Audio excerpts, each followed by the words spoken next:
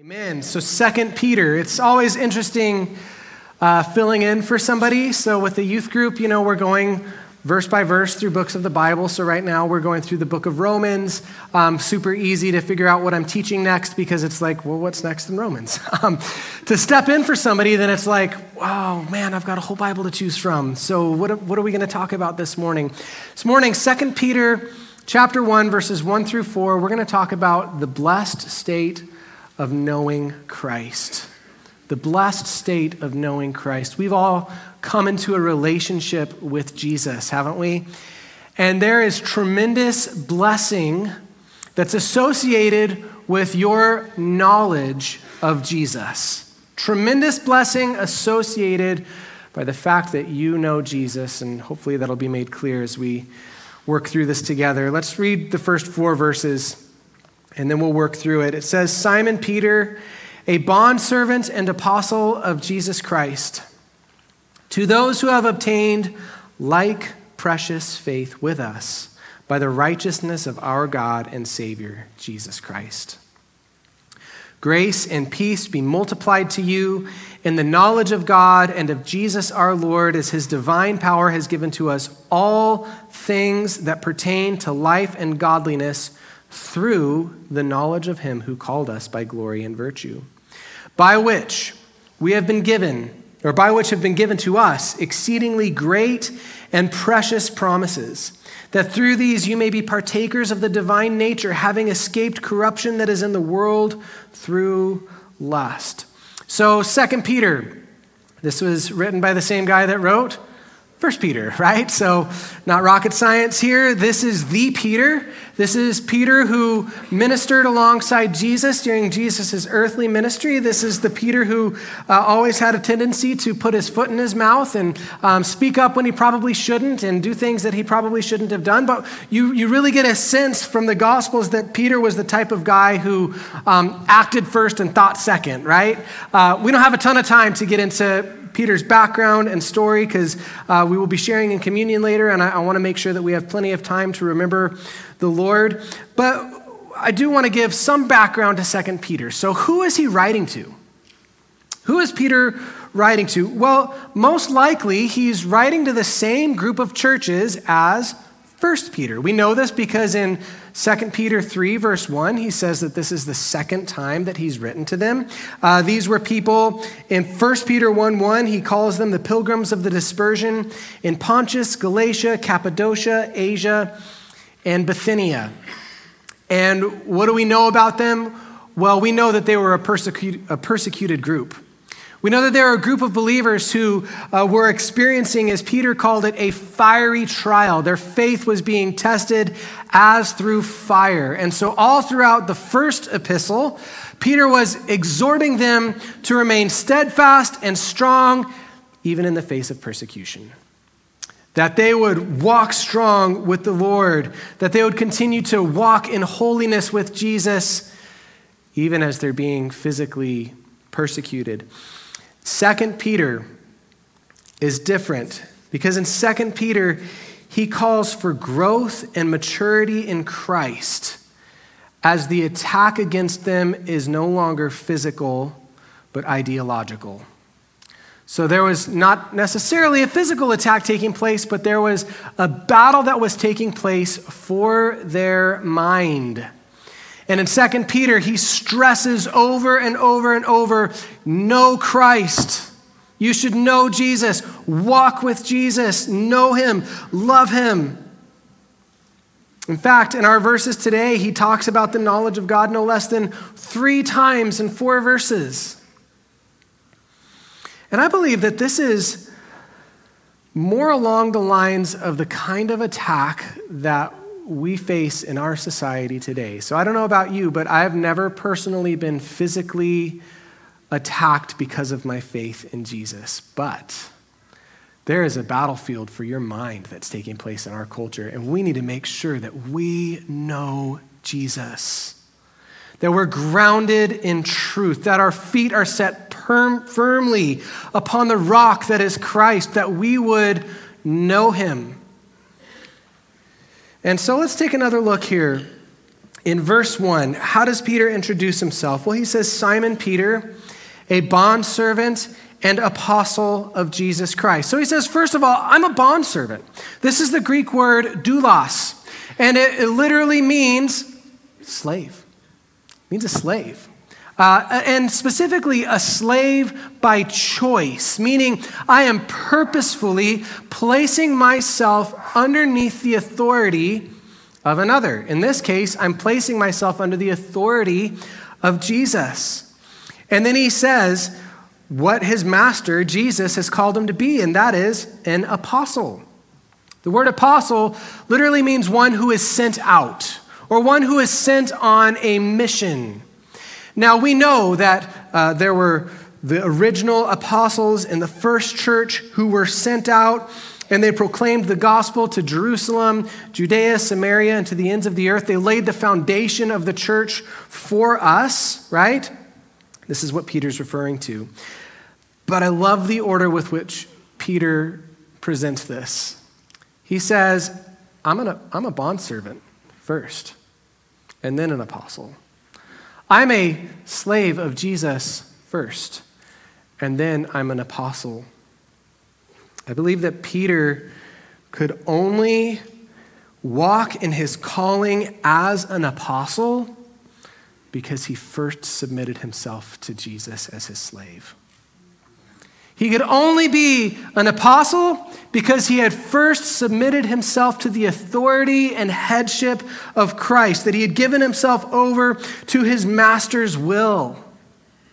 And when a person comes to faith in Jesus, we often talk about this. We often say, hey, you need to accept Jesus as what? As your Lord and Savior.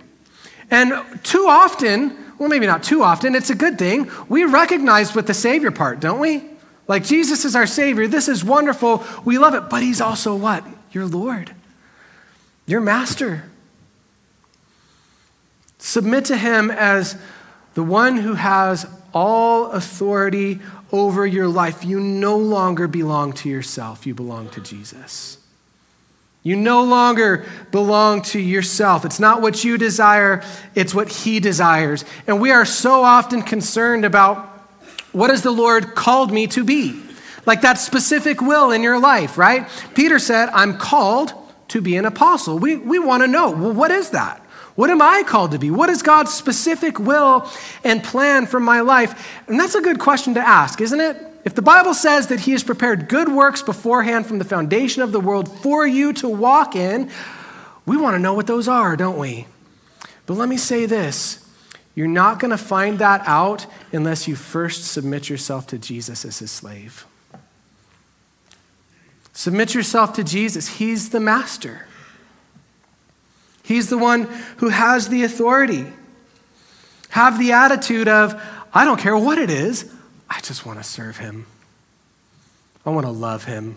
I want to walk with him. I want him to be glorified in my life. And if you have that attitude, the whole calling thing, the good works thing, he's going to make those things clear. He's going to show you step by step. Why? Well, because you belong to him now.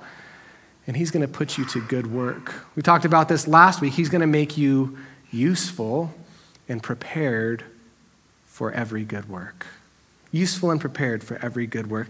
Let everything that you are be wrapped up in the idea that you are a doulos. You are a bondservant. You're a slave of Christ. You don't belong to yourself anymore. Everything else in this life ought to be secondary to that. And so, second half of verse 1, he says who he's writing to. He's writing to those who have obtained like precious faith with us by the righteousness of our God and Savior, Jesus Christ. He says that these people, and I would say us as well, so by extension, Peter's writing this to us, to those who have received like precious faith. Well, what does that mean?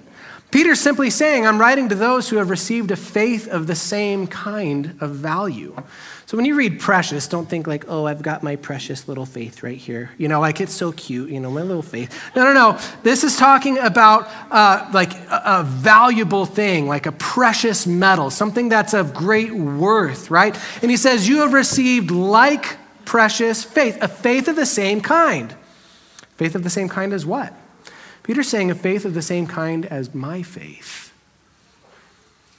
We often can look at apostles, men like Paul, men like Peter, and read about the great deeds that they did in Scripture, and it's wonderful. We can think through church history and think of all the spiritual giants, William Wilberforce, Charles Spurgeon, George Whitefield, all these mighty men of God who were greatly used by the Lord. And let me tell you something, you don't have anything that they didn't have. It's a faith of the same kind. It's a faith of the same value. There's no such thing as like a super Christian. You have everything accessible to you that they had. And as we submit to our master as his slave, be content with however the Lord wants to use you. Whether it's like Peter, he was an apostle. Whether it's like the big giants of the faith, like, George Whitefield or whatever. But what if he's calling you to serve in an unseen way that is secret, that only you and him know about? Walk in whatever it is that the Lord has placed before you. And be content with what he's called you to be. He's the master, and he calls the shots. So we move into verses 2-4. We begin to discuss what I was talking about in the beginning, the blessed state of knowing Jesus. He mentions a number of things here, different blessings that we have because we know the Lord. Verse 2, he says, grace and peace be multiplied to you in the knowledge of God and of Jesus our Lord, as his divine power has given to us all things that pertain to life and godliness, through the knowledge of him who called us by glory and virtue, by which we have been given exceedingly great and precious promises, that through these you may be partakers of the divine nature, having escaped the corruption that is in the world through lust. This morning we're going to talk about 3 different blessings that we receive through knowing Jesus. You can read it there. We receive grace and peace in verse 2 in the knowledge of God. In verse 3, he says that we have all things that pertain to life and godliness. How? How do we have all things? Through the knowledge of him who called us. Verse 4, by which, this knowledge of Christ, we have been given exceedingly great and precious promises. Those 3 things, grace and peace, all things for life and godliness, exceedingly great and precious promises, and we receive these through the knowledge of Christ. Before we talk about those, let's talk about this word knowledge. What does it mean to know? What does it mean to know the Lord? Well, let me first of all state the obvious. Hopefully it's obvious. God can be known. Now, isn't that amazing? Like, we should never lose the wonder of that one fact. God can be known. We're not agnostics who believe that there's some distant God out there somewhere, but he's unknowable and he's hidden himself. No. We can know the maker of the universe. We can know the creator. We can know the one who formed us and saved us and loved us. We can know him. And the wonder of that should not be lost on us. In Hosea 6:3, the prophet Hosea is calling the nation of Israel back to the Lord, calling them to repentance. And he says in this verse, oh, that we might know the Lord. Let us press on to know him. He will respond to us as surely as the arrival of the dawn and the coming of the rains in early spring. We can know the Lord. And let us press on. What's that? Let us put effort forth. Let us pursue. Let us chase after the knowledge of God. The Lord can be known. He can be known. And if God can be known, let us press on to know him. And when the Bible talks about knowing God and knowing Jesus, I don't think it's only speaking of an intellectual knowledge. Now, I believe an intellectual knowledge is really good. It's good to know right doctrine, right? It's good to have verses memorized. It's good to know apologetics. It's good to think deeply about the things of God, right? But I think that it's also talking about a relational knowledge. So it's not just a intellectual, I've crammed all sorts of thoughts and ideas about God into my brain. I've memorized the verses. I've read all the books. I've done all of this, but it doesn't ever touch my heart. No. It's talking also about a relationship. How do you get to know those people that are closest to you? Like, think about your best friend. Think about maybe your spouse, your kids. How do you get to know them? You spend time with them. You spend time in their presence. You talk to them. You communicate.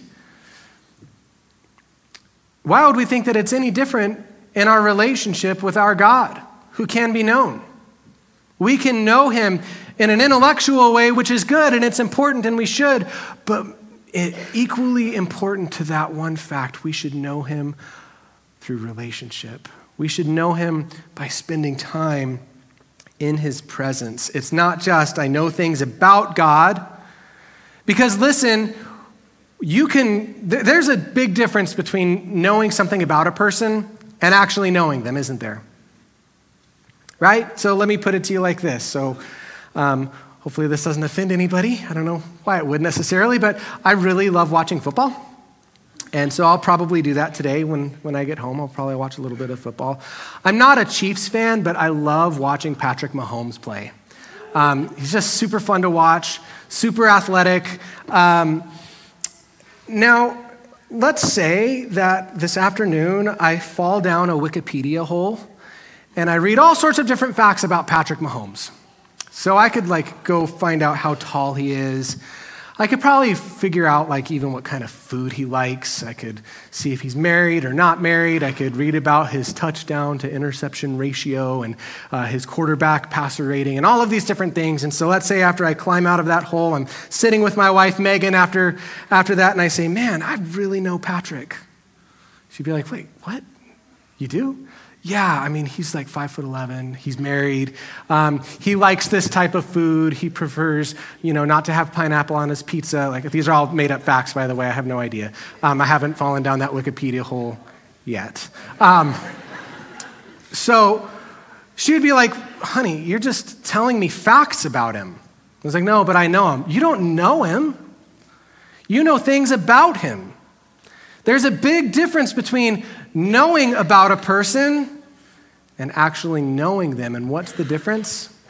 It's the relationship. It's the interaction. It's the time spent in each other's presence. And so I know my wife, and I know her probably better than any other person on the face of the earth right now, not because I studied different things about her, but because I've spent time with her. We've spent countless hours talking and laughing and grieving and just being with each other. And so if we understand that on this human level, then we should understand it on that level with our relationship with the Lord. We can know the Lord and not just know about the Lord. We can actually know him like we would know our spouse. We can actually know him like we would know our best friend. We can actually know him like we would know our kids. And let's not approach our relationship with the Lord with mere intellectualism. As important as that is, and as much of a place as it does have, I'm not saying that it's unimportant, because it should be a part of our walk with him. But unless that intellectualism actually reaches down and touches our heart, and we have a relationship and an experience and an encounter with the living God, then what is intellectualism? I'm convinced that many of the people who are deconstructing their faith have an intellectual knowledge of God, but they haven't had that experiential knowledge. They haven't had that relationship where they know him like a brother And I know, again, this is a complex issue, and I'm not just trying to boil it down. I think that this is one of the main issues, that they're not encountering the Lord. They're not encountering his presence. Do you know the Lord? Do you know him like you would know your close friend or your spouse or your kids or your brother? When you really know a person, the things that you know about them come in line with your interaction with them and your relationship with them.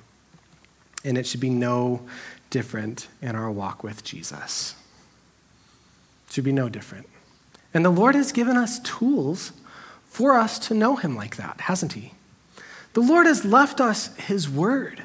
Now listen, before you think, well, that's just intellectual. No, it isn't. The Bible says about itself that it is living and active, and it's able to discern the thoughts and the intentions of the heart, and it can cut between the joints and the marrow. And so let me encourage you that when you read your word, you're not just doing it for intellectualism, to cram things about God into your mind, that you're allowing that time to bring you into an experience with the Lord. I read my Bible today. That's wonderful. Did you meet with Jesus?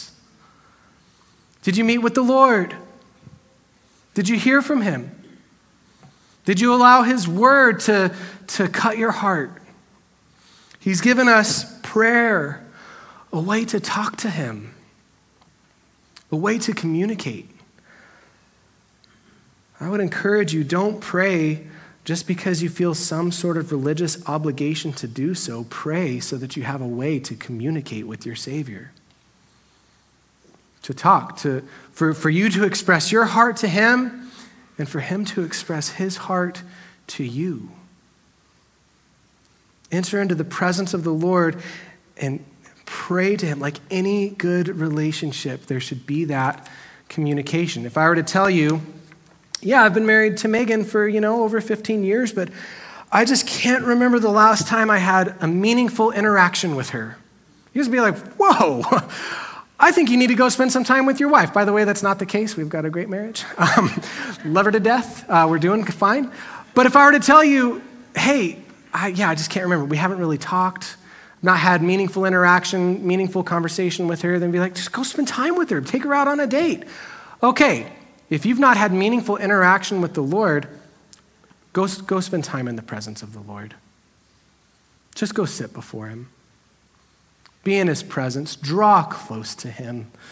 Don't just use Bible reading and prayer time as like, I'm going to check something off a list. Use these things as tools, if I could use that word, tools to know and draw close to the living God. We can know the Lord. Let us press on to know him. Let us press on to know him. So Peter mentions a number of blessings, 3 blessings in fact, here in verses 2-4. The first one, he says, grace and peace be multiplied to you in the knowledge of God and of Jesus our Lord. He says, grace be multiplied to you in the knowledge of God. What is grace? Grace is God's unmerited favor for us. Grace is that thing that the Lord uses to bring us into the body of Christ. It's by grace that you've been saved through faith. Now, I would say that grace is not something that stops at salvation, because the New Testament writers use the word grace to basically express a means by which the Lord uses his grace to sustain us and to allow us to walk in victory and power, to serve, to overcome, to be sanctified, to endure. I'll give you a couple examples. 2 Timothy 2:1, he says, you therefore, my son, be strong in the grace that is in Christ Jesus. Be strong in his grace. 2 Peter 3, verse 18, he tells us to grow in the grace and knowledge of our Lord and Savior, Jesus Christ.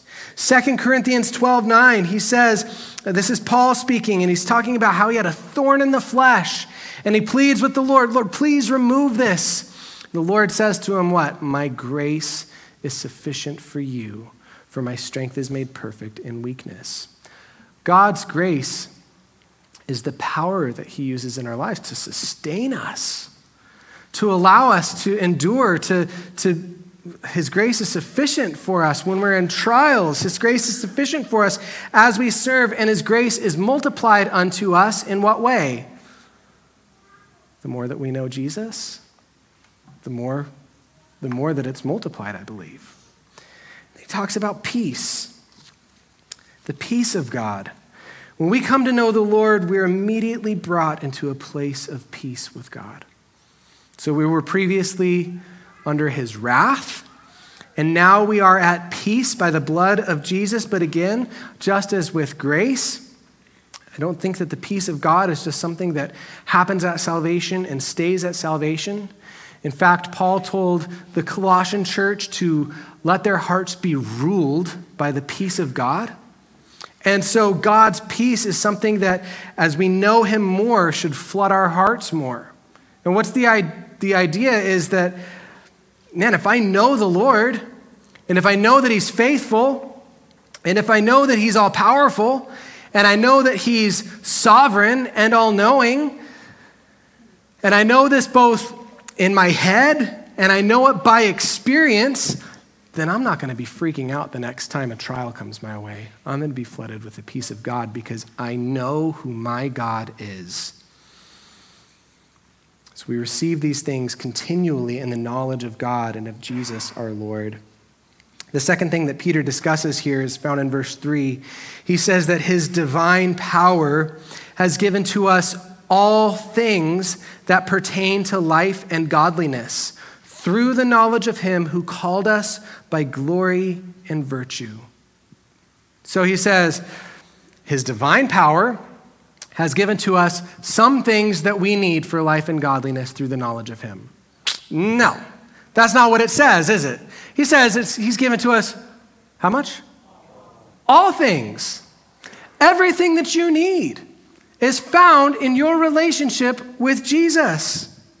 So when you come to Christ, it's not as if the Lord looks at you and He says, well, I'm going to just leave you there. Good luck. Hope you make it here in one piece. He doesn't do that. He says, no, I'm going to give you everything that you need for life and for godliness.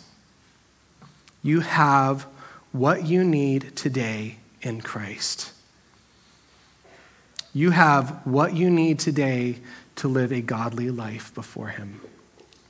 You have what you need today to overcome sin. You have what you need today to walk as a godly person. You don't have to wait. You don't have to have the attitude of, well, I'm going to wait for a later time. Maybe some other time I'll really, pursue my walk with the Lord. You don't have to do that. You have what you need today in Christ right now. Do you believe that? Do you believe that the Lord hasn't held back from you? That you have everything that you need in Christ? Listen, my brothers and sisters, you do not need to go outside of Christ to find fulfillment in this life. You do not need to go outside of Christ to be satisfied. You do not need to go outside of Christ to have a sense of wholeness. You don't need to go outside of Christ for your provision. You don't need to go outside of Christ for wisdom, for salvation, to make decisions. You have what you need in Christ today because He says that through your knowledge of Him, you have everything that you need that pertains to life and godliness. Let's not approach our walk with Christ like this, like, oh, well, I'm so happy that I know Jesus, but I just don't think that He's enough to help me cope with my issues. I'm so happy that I know Christ, but I'm not really going to be happy until I have this other thing. I'm not going to be happy until I get married. I'm not going to be happy till I have kids. I'm not going to be happy till I have this dream fulfilled or that possession. I'm so happy that I have Christ, but He's not enough for me to be able to deal with my issues, to deal with my past, to deal with the things that I'm struggling with. Listen, brothers and sisters, Christ is enough. He's enough for you. Find what you need in Him. Find what you need in Jesus. Colossians 2:10 tells us that we are complete in him, Christ is enough for you. And how does he accomplish that? Like, how does this happen? Well, Peter tells us there in verse 3, it's his divine power that has given to us all things that pertain to life and godliness through the knowledge. So it's his divine power through our knowing Christ. And so when we feel like I need something outside of Christ to satisfy, or you fill in the blank, whatever that may be, that's diminishing the power of God. It's his divine power that provides for you all that you need through your knowledge of him. How powerful is God? Well, he's all powerful, isn't he? He's completely powerful. And he has enough power to meet you where you are. He has enough power to meet you in the situation that you're in, to help you with your past, to help you with your struggles and your issues and your desires, and he is enough to give you what you need. Christ is enough for you. You find everything that you need in him. Lastly, in verse 4, he says that we've been given promises. It says, by which, speaking of the knowledge that we have of Christ, by which have been given to us exceedingly great and precious promises, that through these you may be partakers of the divine nature, having escaped the corruption that is in the world through lust. He says that we've been given exceedingly great and precious promises. That word, exceedingly great, it's the Greek word mega. So I kind of like that. Like, the Lord has given you mega promises, right? And listen, some have estimated, I didn't go and count, so you can take this for what it is. Some have estimated that as you read through the pages of Scripture, there are over 30,000 promises of God given to his people. Now, I didn't count, so don't say Daniel said. I don't know. There's just people who've estimated this. Whether or not that number is accurate, I do know that you'll be hard-pressed to read through a book of the Bible and not find a specific promise for God's life for you, right? Now, we have received so many promises. Let me name a few. You've received the promise that if you call upon the name of Jesus, you will be saved. You've received the promise of the Holy Spirit, that when you come to faith in Jesus, you will be indwelt by the Holy Spirit, who's going to lead you into truth and give you power for ministry. You've received the promise that as you seek first the kingdom of God, the Lord is going to provide for you what you need. You receive the promise in Romans 8:28 that he works all things for good to those who love God and to those who are the called according to his purpose. We have promises of peace and fulfillment and joy and satisfaction in Christ. We have the promise that he's returning, that he's going to come upon this earth and rule and reign. You have the promise that your body will be resurrected and that you will live eternally with Jesus. Would you call these mega promises? Oh, yeah. Oh, yeah, I would. We've been given exceedingly great and precious promises. And let me say this, a promise is only as good as the one who makes it. And is our God good? Is our God faithful? Yeah, he is. These are not like schoolyard recess promises, like I had my fingers crossed, you don't get that one. Like that's not our God. In fact, 2 Corinthians 1:20 tells us that all the promises of God in him are yes, and in him, amen, to the glory of God through us. Can I encourage you guys to, as you know Jesus more and more, to rest in the promises of God? We sing that song, I will rest in your promises. My confidence is your faithfulness. Man, let that be your heart. Rest in the promises of God. Cease striving. Be still. Know who he is. Rest in those promises that he has given to you. That he's given to you. And how do we receive these things?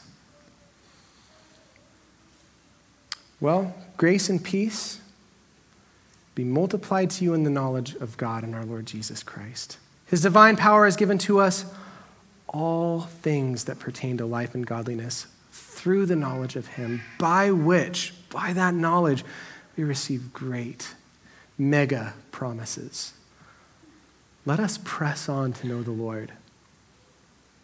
Let us press on to know him more and more. And if you're looking at your life and you're like, I don't remember the last time I had a meaningful interaction with Jesus. Okay, that needs to change, doesn't it? If I told you that about my wife, you would tell me to my face, Daniel, that needs to change. That needs to change. Go spend time with her. Okay, if that's you in your walk with the Lord, go spend meaningful time in the presence of God and go get to know your Savior more. And as we turn our hearts to the communion table, I just love that we're having communion today.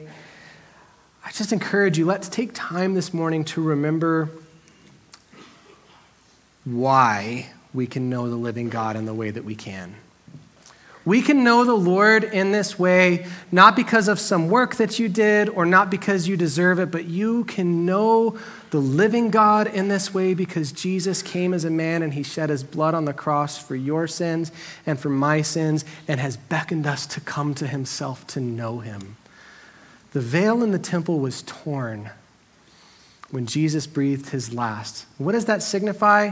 That was the Lord saying, you can come in. Come into my presence. Come in to know me. Interact with me. And so let's take time this morning to remember why we have that opportunity. Let's pray. Lord Jesus, thank you so much that what we're reading about here is true, Lord, and we know it's true because of what a faithful God you are. What a kind and trustworthy and gracious Savior you are, Lord. Thank you that we can know you. Thank you that we can know you, Lord. So let me encourage you, if that was you and you just feel like, man, I'm not having those meaningful interactions with the Lord. I'm not experiencing him. Man, just go to the Lord right now. Use this time of communion to draw close to him and purpose in your heart that I'm going to take time with my Savior moving forward. I'm tired of this. Maybe you're here and you've never come to faith in Jesus and you need to do that today. Let me encourage you that there would be no better decision that you could make. There's not a relationship that's more fulfilling and satisfying and great than your relationship with God, and he wants to save you and draw you to himself and give you an eternal hope. And so how do you get saved? Well, you call upon his name. You confess with your mouth that he is Lord and believe in your heart that God rose him from the dead. The Bible tells us you will be saved.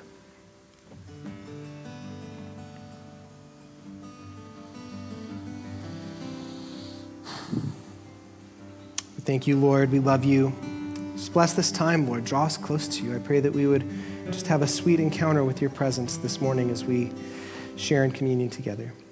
Amen.